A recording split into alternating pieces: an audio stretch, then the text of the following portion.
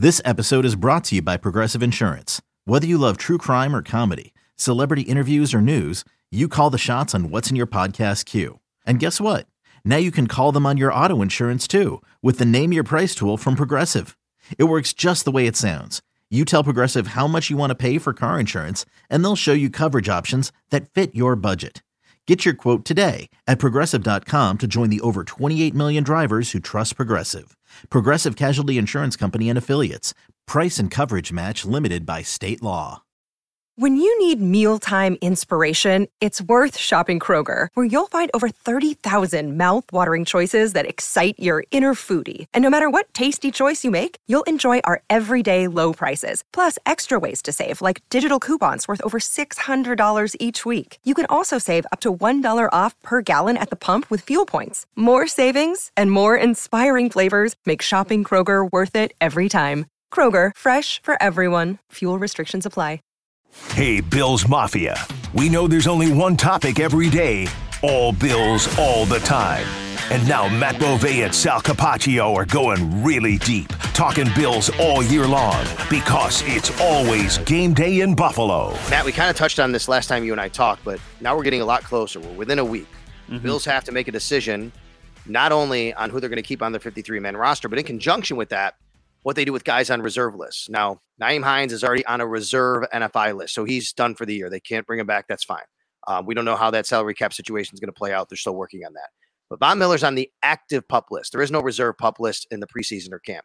What there is a reserve PUP once regular season starts. They have to make a decision. Do they want to put him there and stash away his roster spot, therefore losing him for 4 weeks? Or do they activate him to the regular 53-man roster, take him off PUP, and say, he's ready to go. Let's do this. He counts on the 53. I ask you this with the knowledge that on Tuesday and Wednesday, he showed up to practice on Tuesday with his padded pants on, even though he didn't practice, and on Wednesday with his padded pants and his helmet on. I asked him when I saw him walking through the field house, you just get in the field with the helmet? And he said, got to get used to breathing through the mouthpiece again. He's getting close. Okay. I hear what you're saying, and I think that these are important observations to have. I think Von Miller is legitimately the most optimistic and positive human on planet Earth. Probably right, yes. I think the Bills are going to put him on the PUP list to start the season to protect him from himself. Because I think right now, Von is probably doing this to try and show them, like, guys, bring me back. Guys, I'm ready to go. Bring me back. This is the same guy that got injured and said, I think I can be back in a couple weeks, or I can be back by the playoffs. And then they were like, just kidding. You need surgery. You're not playing for a long time. I think he's trying to, like, let them see, like, okay, look, guys, like, I feel like I'm ready to go. And they're going to be like, hey, we appreciate that. We appreciate that you've hung out here for the entire offseason and you've helped with coaching up all of these guys. Thanks for doing that. We'll see you week 6 against the Giants, because we don't want your first game to be in London. We'll see you week 6 against the Giants. So I think that he'll start on the PUP. If he doesn't, I mean, at that point, like, he'll be back soon. Like, if he is not on the PUP list, you're not just, like, throwing away that roster spot with all of the difficult decisions you have to make. Like, you're not putting him on the PUP list, or you're not keeping him off the PUP list if you think there's only a chance he's back. You need to 100% know that this guy is playing, or else you're just putting him on the PUP and you're being overcautious and you're saying, okay, we'll stow him away for 4 weeks. I agree with everything you said, essentially. I do think he'll wind up on the PUP list for all of those reasons you mentioned. The problem with, if you do, even if he's healthy and he says, I'm ready to go, and the doctors go, yeah, he's fine. Like, he can go out there and play. You're not going to go out there and have him play 90% of the snaps in week 1. I mean, the guy hasn't been a part of practice or anything. He's still ramping up, and it's week 1. But if he was on your active 53 and you said, let's put him on a pitch count and he's going to play 30% of the snaps, what happens then if someone like Greg Rousseau or Leonard Floyd rolls an ankle? He's got to now play, and you don't want him to play. You can't put yourself in that position either. You can't paint yourself into a corner. What they could do, because I want to remind everybody this. If he's on PUP, Matt, he can't practice either. So if he's on PUP, he can't even practice for 4 weeks. Now you're looking at, like you said, which I'm fine with, he can't even practice until the start of week 5. Then let him practice and play in week 6. But if what one of the options is here, you keep him on the 53, you don't play him because you can't for 4 weeks. But you keep him on the 53. You don't play him because you don't want him out there yet. You just make him inactive for game day until he's ready. That way he can practice as much as you want until he's ready. Yeah. Because he can't practice on PUP. You're right, but are you really doing that second scenario for him to come back week 3 or week 4 as opposed to week 5 or week 6? Not. Like, is it worth it to just lose the potential roster spot of a Kingsley Jonathan or something just to have him around for the first month of the season? And who knows, maybe he flashes and he ends up, you have a more difficult decision in a different position. I don't know. I just think given Von Miller's age, given all of the things he's done in the league, the injury that he's coming off of, they are going to be so overcautious about this. Like, even if a doctor is telling them, hey, like, we think he's probably fine, or they're not going to say probably, he's good to go. They might be like, yeah, he's good to go, but let's just really make sure. Yeah. Look, I'm just throwing out the other scenarios. I pretty much agree with everything you're saying about what's going to happen and what should happen. I think most Bills fans agree they shouldn't, put him on the field. It's a marathon, not a sprint. I've said it many times. I think the Bills understand and know they want to be playing their best football and be the healthy as they can be, later in the season in December, January, and February. What if they didn't have Leonard Floyd? Would you feel the same? What if they never signed Leonard Floyd? Yes, I would feel the same, because it is, once again, you have to look at everything big picture, and you have to look at 17 games and not just 4 games, 5 games. So I think you would feel confident enough about the rest of your roster that you would be able to get through that point. I think with or without Von Miller, your baseline, the first 4 games of the season, like, it should be 3-1. Like, that should be your goal. That it has to be 3-1. And if you have Von Miller, sure, you could win all 4, but that should be your bottom. And same thing without him. Like, that shouldn't change. So that's why I think you just be overcautious and you bring him back when you need to bring him back. All right, let's just bounce around the league here for a second. I got a couple of topics I want to discuss with you. Number one is what's happening in San Francisco with their quarterback situation. Brock Purdy had that UCL injury. He is back. He is playing, but they had decided a while ago that he was going to be their starter, which to me tells me all I need to know about what they thought about Trey Lance. And now Trey Lance isn't even the number 2. It's Sam Darnold. They announced that. So it looks like they're going to move on and trade Trey Lance. That's a really, I'll say, I think it's one of the worst trades in NFL history for the San Francisco 49ers to give up what they gave up. Matt, they swapped first-round picks, gave up 2 more first-round picks and a third-round pick to get Trey Lance, who's played 8 games for them, started like 2 or 4 in garbage time, and then last year before he got hurt for a couple. And they're going to move on from him already. I think this is stunning. Bogey Basham and a third-round pick for Trey Lance. Do you do it? No, I don't think the Bills need to bring Trey Lance. I don't know. I'd have to know what the Bills felt about Trey Lance. I guess so. Yeah, you know what? I think I would, because I like Trey Lance. I like his physical tools, and he reminds me a lot of Josh Allen with those. That's what I mean. I mean, I know that the 49ers messed up big time with all that they gave up for him, but to write somebody off that quick, I mean, don't you just love the skill set that he has? I think you would feel really comfortable about your backup quarterback position for the next couple of years, and he's still an asset. Like, I don't think that if you trade for him, he has no value. I know that Diana Rossini, who's now with The Athletic, reported that they have been shopping him for a while, and they haven't gotten any offers for him. But, you're sitting there and you're like, okay, like, we don't know if Boogie Basham is going to even make this team. We'll give you him and we'll give you a third. And the reason we can give you the third is because we know we're getting a compensatory pick. So we're getting a 3rd-round pick back anyway. So in the end of the day, like, does it really, really take that much away for us? I just think, like, nothing that has been. Matt Barkley had a strong preseason game against the Colts. Kyle Allen had a strong preseason game against the Steelers. But nothing from either of those guys all summer has made me think, like, okay, this is as good of a backup option as you have behind Josh Allen. And the way that he plays, like, you just probably want to have a little bit more peace of mind there at your backup quarterback spot. And, like, sitting here from our perspective going, well, Matt, why would you trade something for a guy who's going to be the 3rd quarterback in San Francisco? Well, my counterpoint is, like, I like Sam Darnold a lot. Like, I think Sam Darnold could probably start on a lot of teams in this league. And then as far as Purdy's concerned, they were awesome with him last year. That doesn't mean he was awesome, but you're not going to just take the guy's job away after what he did last season. So it was almost an impossible situation for Lance anyway. So yeah, I would be making that call if I'm Brandon Beane. The problem is I don't think San Francisco will cut bait for that little, given what they paid. We should first mention Matt Barkley's been dealing with an elbow injury. So right now the Bills only have 2 healthy quarterbacks on their roster heading into Saturday. But by then, maybe Matt Barkley's able to play. Let's see how that plays out for Saturday.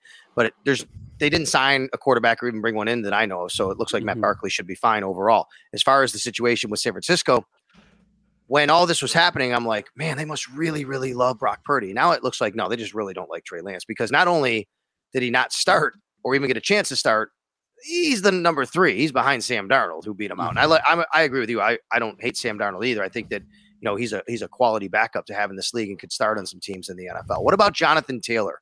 There's been a lot of Bills fans who said that they should at least investigate Jonathan Taylor. I'm not of that mind. I think that what it would take to get him, plus to be able to pay him, no way am I interested in that. And even if you could bring him in just on the salary he has, I don't know if I want to do that for the Bills for the asset. If you want to give him to the Bills for free for his $4.5 million salary, fine, go ahead. He's a fantastic player.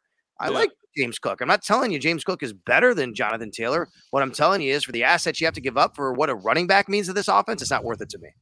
That's what I think. I think it's almost the same thing we said about Dalvin Cook going to the Jets. And I think it's the same thing about, well, it's different with Zeke over in New England, but the Bills, bread and butter, their identity should be passing the football. That does not mean that they should abandon the run completely. You've probably seen talking heads on TV or on radio for years talking about one of the reasons why the Bills can't get over the hump is because they can't establish the run. I think that's a bunch of nonsense. I think it's a lot of reasons why they can't get over the hump, but that's not the main reason why. So yeah, I mean, good football players make good football teams better. That's obvious. Jonathan Taylor comes in the door. The Bills are a better team and they have a better chance of winning the Super Bowl this year than they do without him.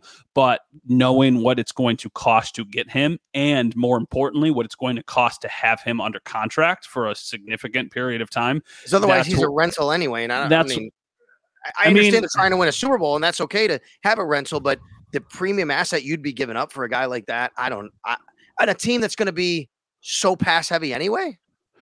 Hey, it's Sal Capaccio from It's Always Game Day in Buffalo. It's not just a podcast, it's the 25th hour of your day. Your weekly source for all things Buffalo Bills. Right on time, your time. In the car, navigate the streets with NFL wisdom in your ear. We accompany every errand you need to run. Washing the windows or vacuuming the carpets? Don't just clean, conquer. Podcasts make you more productive because we fit perfectly into your schedule. Follow It's Always Game Day in Buffalo in the Odyssey app or wherever you get your podcasts. Here's an interesting one, okay? And this is tricky. I don't think I say yes to this. If you are really interested in Jonathan Taylor, would you trade James Cook for Jonathan Taylor straight up? Well, so would I rather have Jonathan Taylor than James Cook? Probably, because of how good he is. It's you're going all in on Jonathan this year. Taylor. No, I agree. It would almost be like, would I trade him straight up? I don't think so, because I'm left with nothing next year. I understand that, but you've got assets and who knows what happens, and maybe your mind changes because of what he does. I'm not disagreeing with you because you have James Cook on cost control for the next 3 years, and I think that's what you need to do with running backs, and I like James Cook's upside, but I'm just thinking that's like the bare minimum you would probably be away with giving the Colts. I mean, they're asking for a first-round pick. I don't think they're getting a first-round pick from anybody, and if they do, I think the team that's giving them the first-round pick is not using their assets properly. So, okay, then you go to, okay, well, what about second round picks? Well, James Cook was a second round pick last year. He's the same position. He checks a box for the Colts of like, okay, here you've got somebody who's cheap for the next several years at running back with upside. And for the Bills, it's like, okay, now you fall into this window of, I think it was Louis Riddick was on ESPN, and he was like, Jonathan Taylor on the Buffalo Bills makes them the favorite to win the Super Bowl. Maybe it was him. Maybe it was Sal Palantonio. It was one of them on their Get Up program in the morning.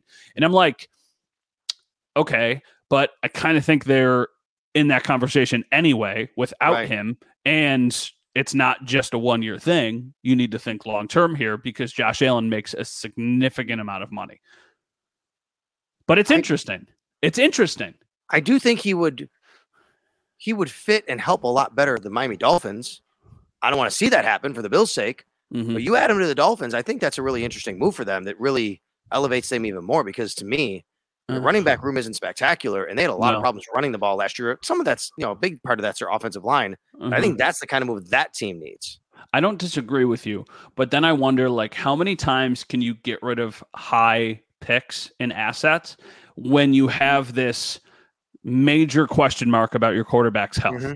If you knew Tua was going to be healthy for the next 8-9 years, you're probably a little bit more comfortable making that move. But what if you need a quarterback? What if Tua said that he thought about retiring. I don't ever want to see a player have to get to that point, but if your quarterback was thinking about retiring even for a second, I don't think you can just plan around that guy for the next decade. And you already traded a first-round pick for Bradley Chubb. You traded a pick for Jalen Ramsey. You had a first-round pick taken away because of all the stuff that happened with the owner. Like, I don't know. Eventually, you need to use a first-round pick. By the way, speaking of retiring, how about Corey Davis retiring? I loved that guy when he came out of college. I was like a huge Corey Davis fan when he came out of college, Western Michigan. I'm like, oh my God, that'd be great on the Bills. And I was wrong on that. Didn't turn out very well. Titans, Jets, now he's going to retire. So he made it known today he's going to retire. Matt, before we leave, unfortunately, we started with the passing of your grandfather. And I want to end with the passing of Rick Jeanneret. You know, he means a lot to so many people here in Western New York. And you know, I told the story on the radio when it happened that Friday morning when I went on, just to give you an idea. When I found out Thursday night, I called my mom, who's 72, and the next morning I told my son, who's 9, who both needed to know because that's how much he spanned all of our lives and generations. There's going to be a nice memorial and tribute to him, I should say, on Sunday down at KeyBank Center downtown. In case anybody hasn't seen that, you can check that out. The Sabres have tweeted out about it and talked about it. But, you know, when I was growing up, it was the voices, Irv and Rick and Tom on your station, of course, legendary. You know, Van Miller, John Murphy, but atop the mountain was Rick Jeanneret and always will be an indelible voice in my head. And he is a very, very big reason why people like you and I do this for a living.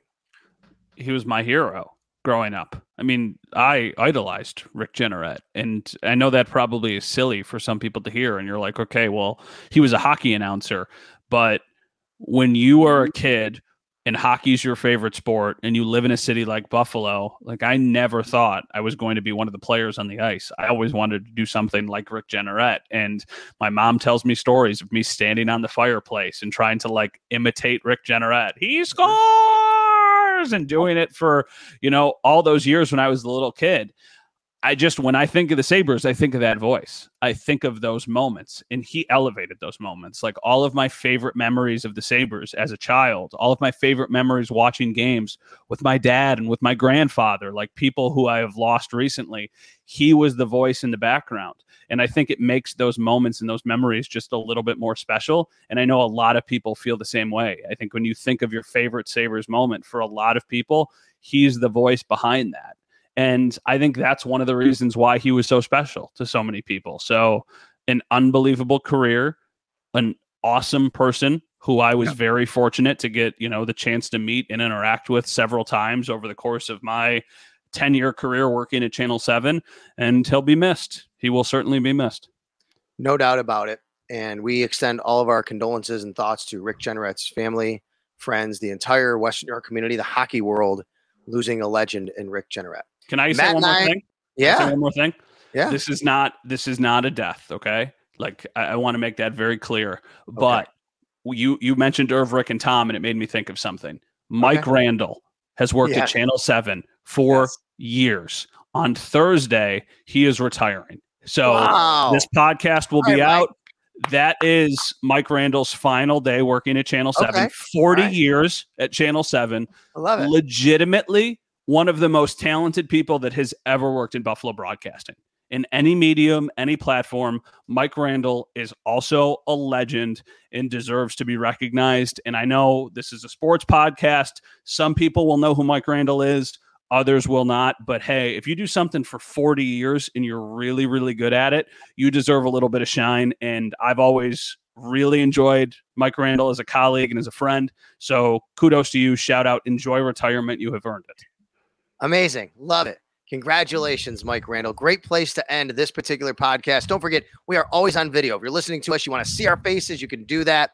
Go to the YouTube page, at Sal Sports. We're getting some great numbers there. A lot of great feedback on that. Thank you very much. Thank you to Mike Rabier, our producer here today, not only obviously on the video side, but on the audio side as well. That's where you can always find It's Always Game Day in Buffalo, iTunes, Spotify. We'd appreciate you subscribing and throwing us a nice review, 5-star rating, a big like, all those kinds of things that you do on social media. All right, Matt, on to Chicago, and then it's on to the regular season, buddy.